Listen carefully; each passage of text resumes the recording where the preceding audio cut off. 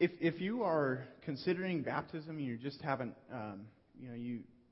you're on the fence whether or not you'd like to be baptized, I'd encourage you just to come and talk to me after service is out, and there's still time. All you pretty much need is some shorts or trunks or something so that we can baptize you in that, unless you want to go down in pants and a nice shirt. But just come and talk to me about that. It is a step of obedience. After you decide to follow Christ, the first thing that Jesus commanded us to do was to be baptized. And so it's not tied to our salvation. It's not tied to our...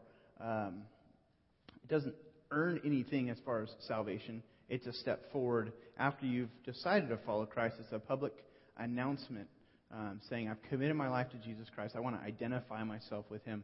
Just like a marriage band signifies that, that I'm married. Baptism signifies that I belong to Christ. So it's a picture. It's a public picture of that commitment that you've made. And so if you have any questions about it, feel free to come talk to me. If you just don't feel like you're ready to do that, that's fine as well. I can give you some information. You can read through that. So today we're looking at the last part of a series on God's heart for us. A few weeks ago we looked at just how He has a heart for all people and the nations, and we're supporting some folks that are going out overseas, and we talked last week about God's heart for just everyone all over the world, and thinking through how we can be on the same page and have the same heart as God. And so there's 6 folks from our congregation that are going overseas, and so we prayed for them last week and had them share with us. And a couple weeks ago, before that, we looked at God's heart to pursue us, how God actually goes after us. He takes initiative in our life to build a relationship, to begin a relationship with us, and then we respond to that. And so this week I want to look at God, how He guides us. Guidance is a really important thing. We all need guidance. Has anyone ever been on a tour and hired a tour guide? Yeah. It's important if you're in different places or you're just unfamiliar with the territory to get somebody who knows what's really going on or what has happened there. That's really important. I was fascinated with the movie, or with John F. Kennedy, our president who was assassinated. My dad, when I was a teenager, he would talk to me about that experience and how the memories of when he was younger and when that happened and just all of what that was like. And I remember watching the movie JFK, and that movie's built on several conspiracy theories about what really happened behind the assassination. And, real fascinating movie. And a few years back, I got a chance to go to Dallas. I was on a trip, a conference, and nearby that area where President Kennedy had been shot. And so a group went to that area where he was shot, where the grassy knoll is and the Texas Book Depository, and we're really kind of an eerie experience. And we're just standing there looking at the buildings and kind of remembering from the movie and the things you've seen on TV. And then this guy kind of walks out from nowhere, and he says, "Hey guys, I couldn't help but notice you were looking at the buildings. I'm a tour guide. I'm finishing up for the day and just waiting for my wife to come and get me. So if you guys want, I can kind of give you a quick 50-cent tour in a sense." And he says, I just work off of tips and stuff. And I'm like, wow, this is great. What are the chances that we'd have a tour guide here at this moment? It's 8 at night. And so he starts walking us around and starts saying different things about what had happened and the different steps. And then some of the stories he started sharing seemed a little sketchy. He started talking about how the Southern Baptists were involved in the assassination, and then the Kevin Bacon's dad was the hobo who was on the train, and he was involved in this conspiracy. And the government wants you to believe it was Lee Harvey Oswald, but it was really. And we're like, so the guy that we had, one guy who was kind of our ring leader, and he had decided he was going to give the guy $20. And then as the tour was going on, it was down to 10, and then down to 5, and then Nathan, he just decides at one point, he's like, you know what? Okay, he gives them $5. But it was really funny. It was really fascinating. The guy was a scam artist. He was scamming people. We were scammed. And he took about 30 minutes of our lives, and he told us his stories. We went back to the hotel room, and we Googled these different scenarios. it's all on conspiracy theory web pages that are on there. It was pretty fascinating. But, we want good guidance. It frustrates us when we don't get good guidance. Here's another example of bad guidance. There's a video I want to show you. It's a little tough to see. The video is not the greatest quality, but the sound comes through pretty clear. So take a look at this.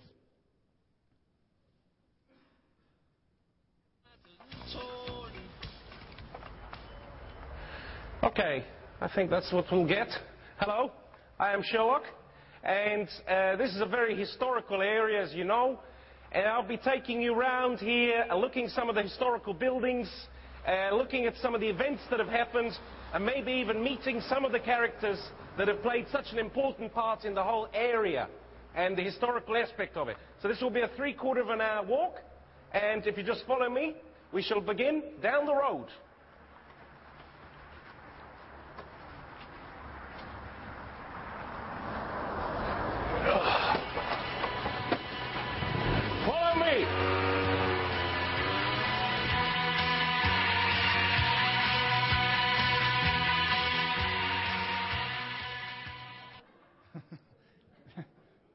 They didn't know what happened.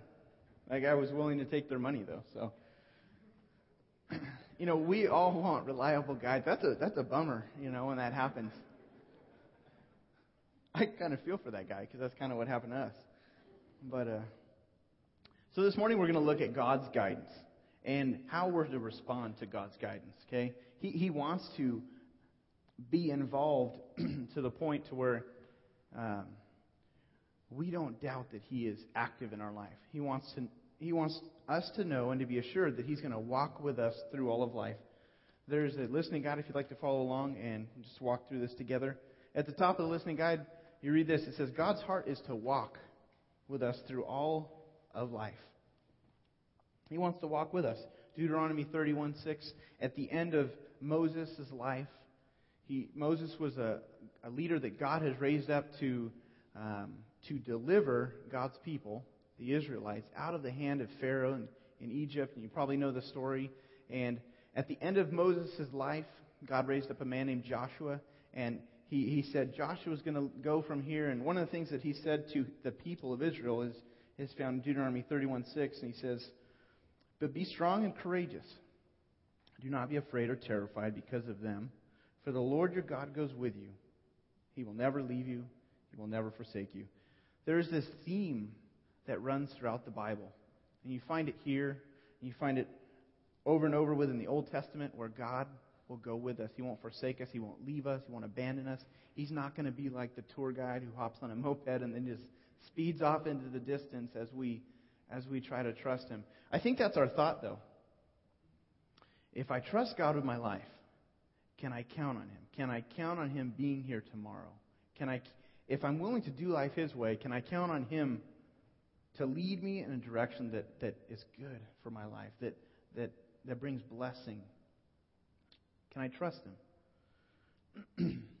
So this is something that I want to look at because God has given us what we need to be assured that He really guides us. There's 3 things I want to highlight as far as God's guidance.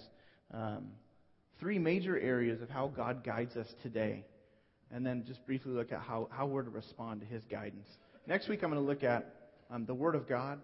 And really over 3 weeks I'm going to look at how God's Word is complete, it's authoritative, how it's all we need. We're not waiting for other books to come along or other chapters to drop out of the sky or to be found in bushes. It really is all we need. This is God's Word and it's complete. God actually exhaled this. And I'm going to talk a little bit about what the Scripture says about itself. So next week we're going to look more in detail about God's guidance, and there's some additional ways that He guides us. But 3 that I want to focus on right now is the Bible. Let's look at that one first. He's given us the Bible. Okay, He's given us the Scriptures. 2 Timothy, book in the New Testament. Paul, one of the church starters, he started up churches in the area of in the Middle East, and he was basically, his whole mission by God was to go and to reach people who were not Jewish. And so he was like a light to the Gentiles, and he was he was doing something that was different than other people in that day. He was not the church leader like any other. And so he would start churches, he'd place leadership over them, and then he'd go and start another church, and he'd place leadership over them. But he'd correspond back and forth with these churches. And so a lot of the New Testament is his correspondence. God used these words to for us, the church, but they're also written to deal with different problems that came up, to teach them what was true about God. And so what we have here in 2 Timothy 3:16 and 17 is Paul's talking about the Bible. And he says, all Scripture is God-breathed, and it is useful for teaching, for rebuking, for correcting, and training in righteousness, so that the man of God may be thoroughly equipped for every good work. Everything in the Bible is for us. God is using it to guide us in life. And this word, God-breathed, and here it says God-breathed in the New American Standard, which is an older, very literal translation of the Bible. It says all Scripture is inspired by God. Okay? Inspired by God. I think that the word inspired, our English word of inspiration, is different than what the Greek is trying to communicate to us here. The Greek is a language that was written, that the New Testament was written in. And really what you have is the literal translation is that God breathed. He exhaled the Scriptures. Okay, this is His word to us. And when we think of inspiration, we think, I got my ideas from this guy or that guy. It carries too much of emphasis on the author themselves, on the writer themselves, and not enough on the source. And so, for God to breathe something out means it's coming from Him. And God uses different people. There's a passage, 2 Peter chapter 1, verses 20 and 21. It gives another definition of the Scripture. It says, above all, you must understand that no prophecy of Scripture came about by the prophet's own interpretation. For prophecy never had its origin in the will of man, but men spoke from God as they were carried along by the Holy Spirit.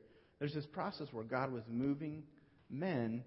He was moving these different authors of the Bible to breathe out. God was breathing it out as He moved them along to actually pen the words of Scripture. This came from God Himself. It's God-breathed. And the Scripture here says it's useful for 4 things. For teaching, which is simply for learning God's ways, to instruct us in who God is, what His ways are like, so that we know how to live. So teaching, rebuking. Rebuking is conviction when we have sinned. Sometimes we get off track in life and we don't realize it. And then, we come to church or we're on our own and we're reading the Bible and we see ourselves in the pages of the Scripture and we say, wow, that's describing me. I've gotten off track here. Wow, how did He know? And sometimes we sit and we hear the messages or we read and we think, man, He's messing with my mind here. But what it is God's Word is living. It's active. It actually deals with real life. So it comes along at times, it rebukes us. Sometimes it just instructs us or it teaches us. Sometimes it rebukes us. It stops us in our ways to where we recognize, I've gotten off track. Another thing the Scripture says here is that it corrects us. Once we've gotten off track, it points us back in the right direction. The word correction is a straightening up again. It gets us back on track with God. And then finally, he says, and training in righteousness. What this really means is it's like God takes us back to school. This wording here is used for elementary school education. Sometimes we just need to be taken back to the basics. And at times, when we find ourselves getting off track and then our way is corrected, we need to just be kind of given the basics again. And there's this cycle. And pulled this out of a book that one of our small groups is working through. And it shows this process of how God's Word is used in our life. You're going along the path, and the teaching is God shows you the path that you're to walk on. And all of a sudden you take a turn, and then you're reproved or you're rebuked. It shows you just simply where you've gotten off track. Then the Scripture, now you can either keep heading down the wrong road, or you can receive the correction from the Scripture and be put back on the right track and then be trained further on. But there's this process that we go on in life. God wants to guide us through the Scriptures. Sometimes we think, I want to walk with God. I want to begin a relationship with Him and really do life His way. But then we create our own playbook. We create our own plan. We write our own Scripture in a sense. And we begin to work a plan that's just apart from God. It's separate from Him. God wants us to use His Word as a guide so that we can stay on track. And when we get off track, just to respond back to His correction and to get back on track with Him so we can walk on down the road. So the first thing He guides us today with the Scripture. Secondly, He's given us the Holy Spirit. The Holy Spirit. Kind of a mysterious character. Oftentimes we think about it, or we hear the word Holy Spirit, and we kind of, you might get spooked out, or you might not be familiar with the idea. It might seem superstitious. And so, this is what Jesus said about the Holy Spirit in John 14:16. He said, this is right at the end of Jesus' life. He's wrapping things up on earth. He's about to be handed over, crucified, and to die. And He's leaving His disciples, and He tells them, hey, I'm going. I'm going to leave you. But don't be troubled. And this is what He says to him. He says, I will ask the Father, and He will give you another counselor to be with you forever. It's the Spirit of truth. The world cannot accept Him because it neither sees Him nor knows Him. But you know Him, for He lives with you, and He will be in you. So He says, I'm going to send the counselor. The counselor is the Holy Spirit, the one who comes alongside us to support us in life. The Holy Spirit is God Himself who comes to dwell inside every person who has yielded their lives to Jesus Christ. So if you've ever done that, if you've ever come to the point where you've yielded your life to Jesus and said, God, I receive this free gift of salvation, I receive forgiveness through Christ, and I'm willing to turn my life around and begin to go your way and have Jesus be the boss of my life, then at that moment that you make that decision, God Himself, through the person of the Holy Spirit, comes to take up residence inside of you. If you've never done that, I know some of you are still in the process of thinking that through. You're just not sure if you're ready to commit your life to Christ.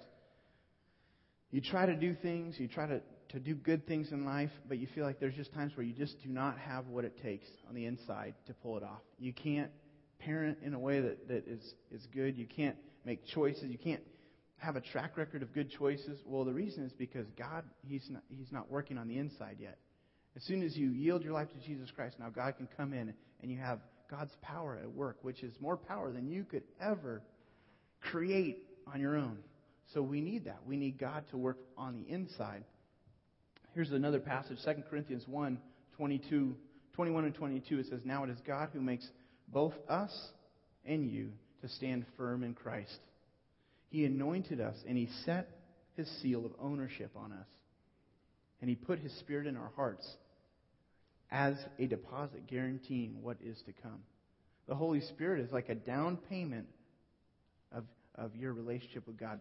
God has given you the Holy Spirit. He won't take the Holy Spirit away from you. And it's God Himself sealing your relationship with Him so that you have Him to guide you, to rely on Him as you're walking through life.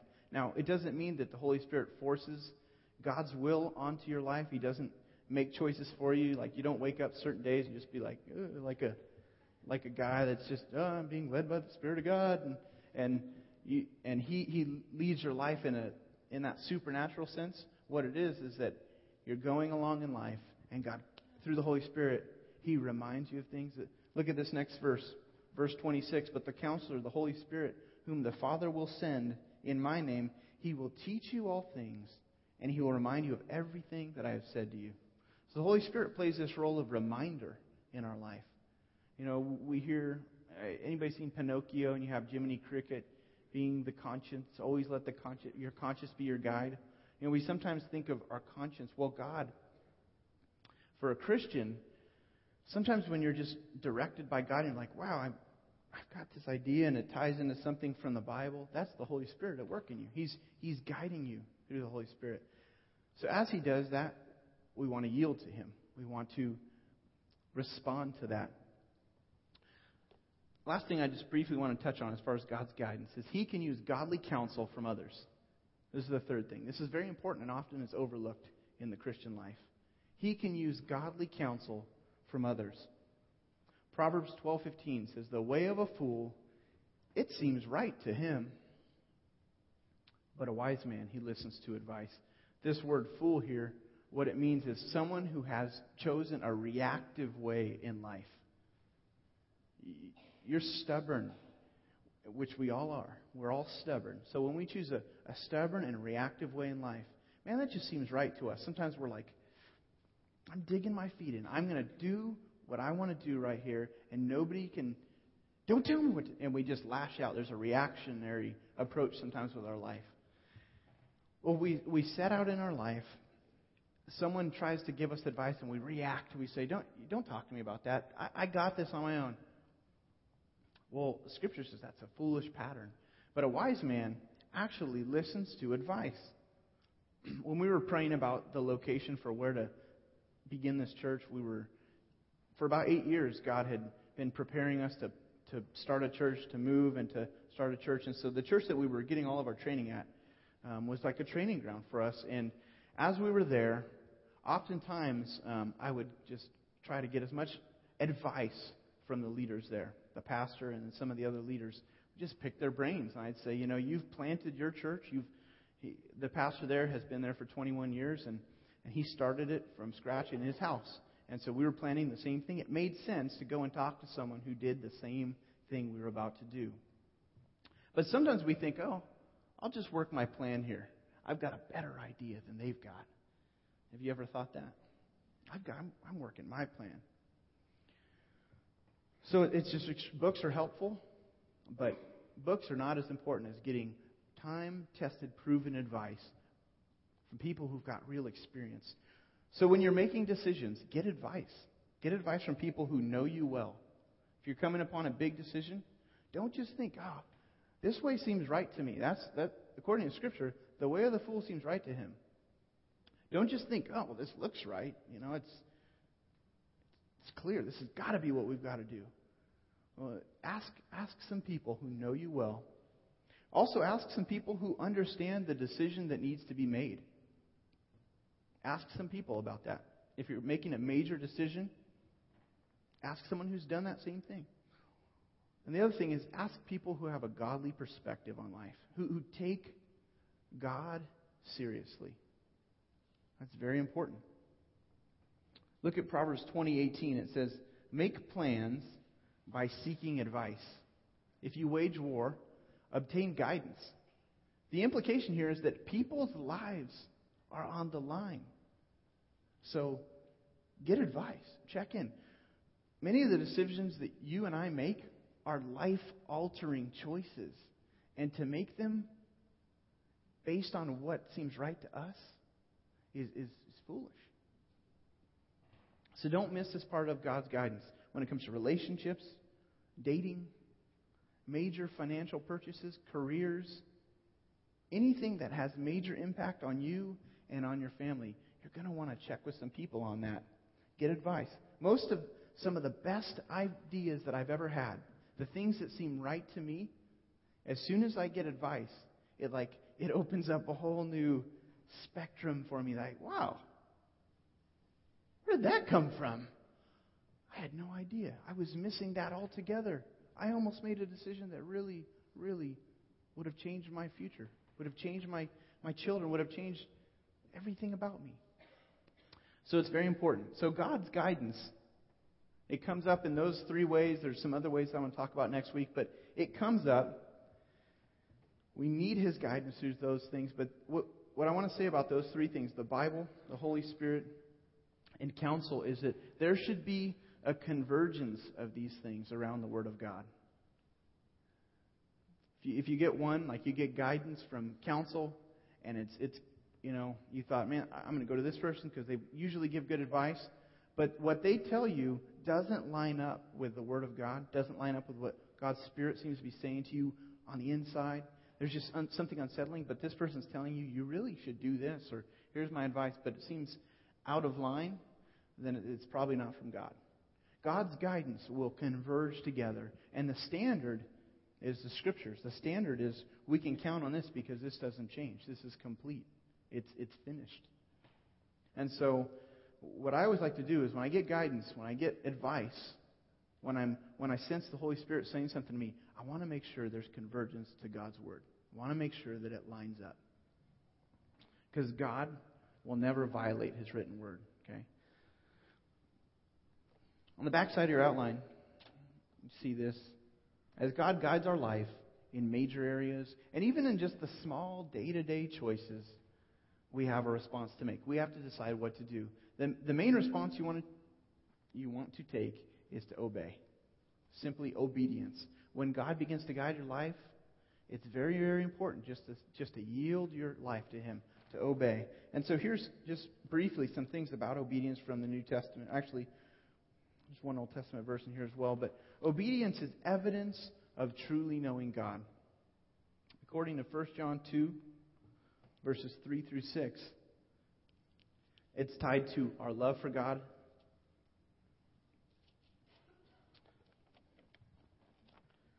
It says, we know that we have come to know Him if we obey His commands. It's evidence that we really know God. When we obey Him, it's evidence. The man who says, I know Him, but does not do what He commands is a liar, and the truth is not in him. But if anyone obeys His word, God's love is truly made complete in him. Whoever claims to live in Him must walk as Jesus did. So, verse 4, going back to verse 4 if you could.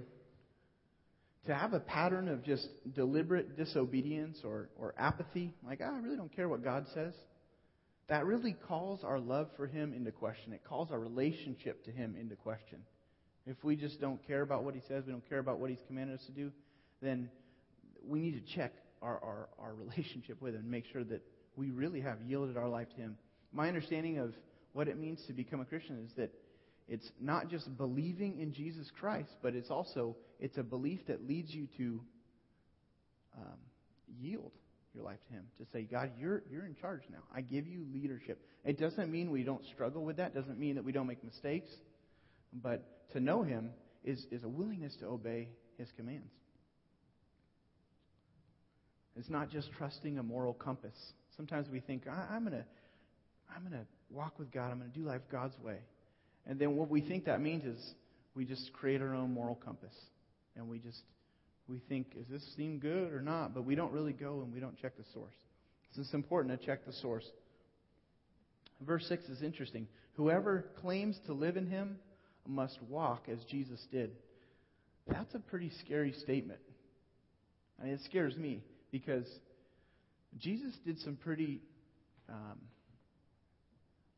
radical things. He made some choices that really would be difficult to make for all of us. You know, Jesus was more than just a good teacher and good with children. Oftentimes we see paintings of Jesus and He's sitting there and He's talking and there's a bunch of sheep and some kids. And we're like, I need to be like that. You know, I need to be pleasant and just be a good guy. It's happy and kids like and animals seem to walk up to and feed out of your hands. And that's what it means to walk with God. But Jesus was more than just that. He was humble, which means that He put others first. He lowered Himself and He put others ahead of Himself. I don't know about you, but that's not something I like to line up to do. He was a servant. From sunup to sundown, people were grabbing at Him, trying to get time with Jesus, get His attention, to be healed, to be cared for, to be talked to. And that weighs on you. I don't know about you, but if you're not a people person and people want time with you and you're like, oh, this is draining. I need some me time. I need to just go and crash on the couch or in my recliner. Well, Jesus didn't have that freedom. You know, He took alone time to pray and to get His batteries recharged. Sometimes He'd be interrupted in prayer. And people are looking for you, Jesus. That's the way Jesus lived His life. People were constantly on His mind. He was constantly meeting people's needs. Another thing is, if we're going to walk as Jesus did, He sacrificed Himself. He gave up His life. So we've got to ask ourselves, am I really willing to walk as Jesus did? Is my obedience, would that really truly be evidence that I know God? Another thing is obedience or obeying God's commands today keeps us in fellowship with God and His future guidance. It's really important today to obey God.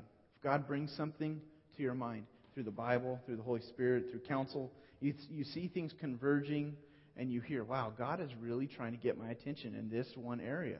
I know He's trying to say something to me here. It's important to obey Him when He makes His point. It's just extremely important. John 14:21 says, whoever has my commands and obeys them, he is the one who loves me. He who loves me will be loved by my Father, and I too will love him and show myself to him. When we obey God, it keeps us in fellowship with Him. And it proves our love for Him. Not only that, but He begins to manifest, or He begins to show Himself to us. What we want is we want to know that our lives are lined up with what God wants. We want Him to show us how life really works. The implication is if you don't obey His commands, then He doesn't show Himself to us. He kind of cuts us off from our ability to understand what He really wants. Things go dark in our life. And this happens to us. You've been walking with Jesus Christ, and you decide, you know what, I'm just going to not spend time with Him. I'm not going to get to know Him and what He said in the Bible and try to live my life that way. I'm just going to follow my moral compass. The guidance stops. Things go fuzzy. We hit a lot of dead ends in our life.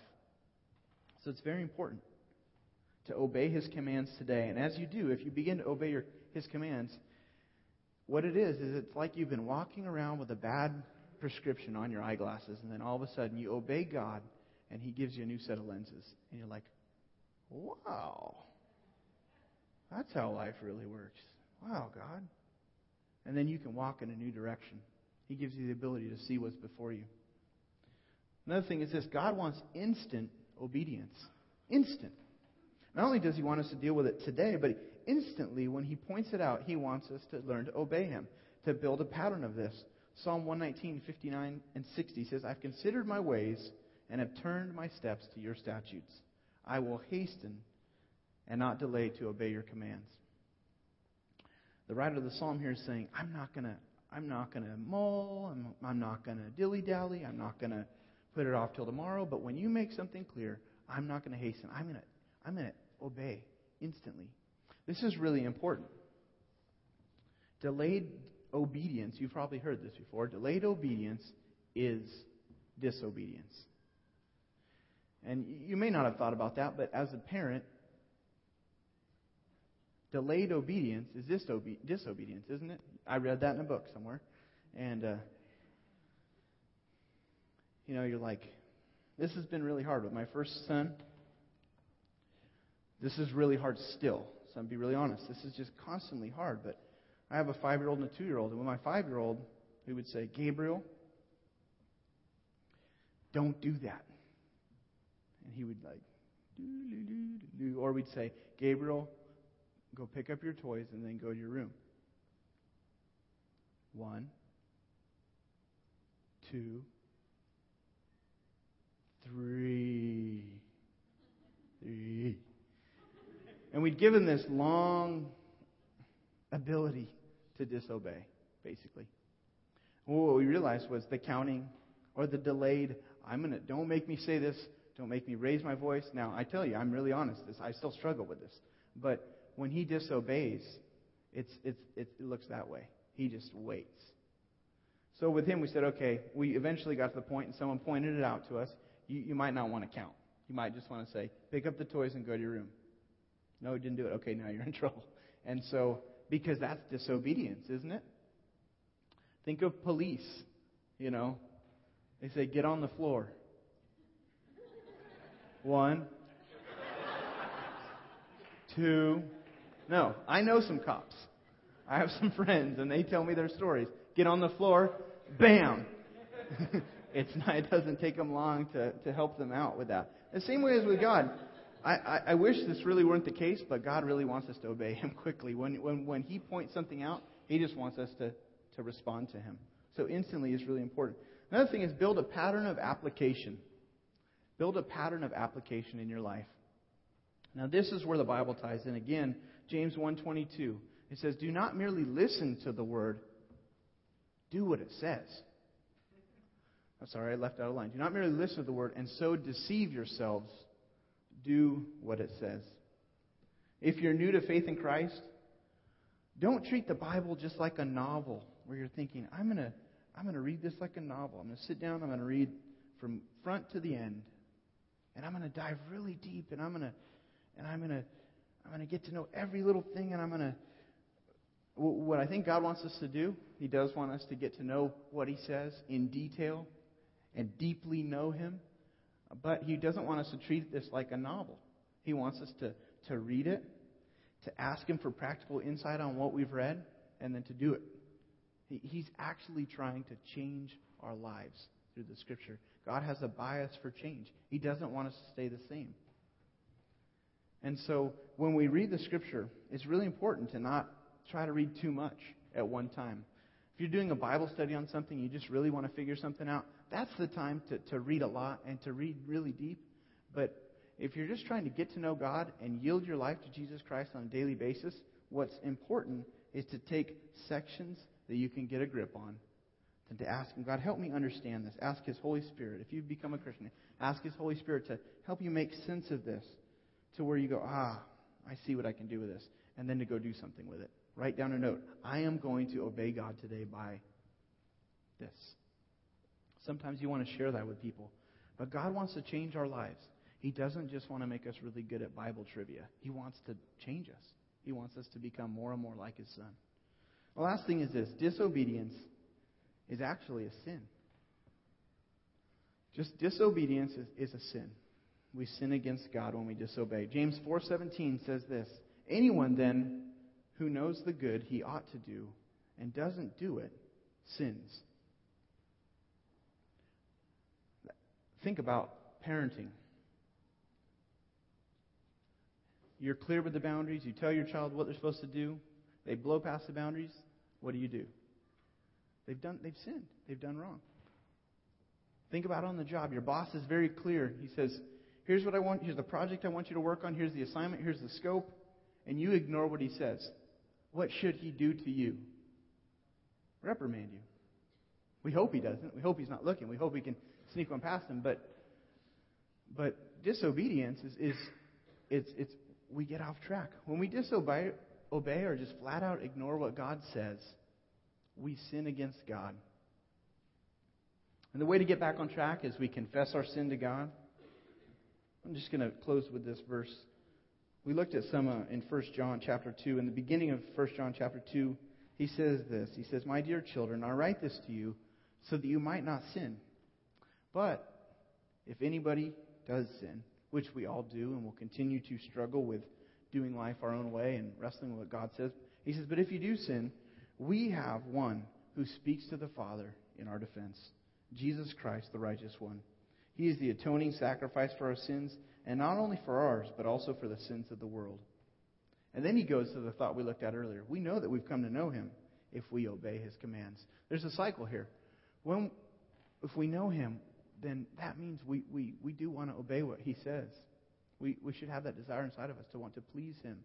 And it's not because we're trying to earn His salvation or His favor. It's already been given freely to us, but it's simply out of our relationship with God. We want to obey Him.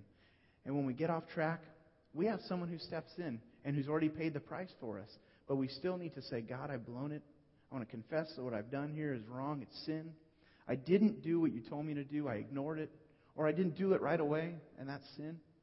God, would you help me to get back on track with you, because I want to know what to do. I want to know how to live my life in a way that's pleasing to you. I don't want to be cut off from what you're saying to me tomorrow because I'm unwilling to deal with what you're saying to me today. It's a really important issue. Obedience is very, very critical. I kind of gave an overview of obedience right now, but there's a whole lot more. If you'll get into the New Testament, if you'll get into the book of 1 John, you really can learn some things about the importance of obeying God and what it means to really yield your life to Him each day. So I'd encourage you to apply this maybe by reading 1 John in your time with God. Maybe to take a chapter each day and to begin to think through, how can I apply this to my life? Let's pray and go to the Lord. Father, we thank you for your love. We thank you for your goodness. We ask you to be with us, God, throughout the rest of this day. And we thank you, God, that you've been really clear with us about how to walk with you. God, there really isn't confusion according to your scriptures. To know you is to obey your commands. And to love you is to obey your commands. And God, we do love you. And we struggle at the same time, Lord. And so we ask, God, that you would help us to build patterns that are new, God, in our life. That we'd build patterns to where we're quick to obey you. And then we see you come through in our life. Again, we thank you for your word. And it's in Jesus' name we pray. Amen.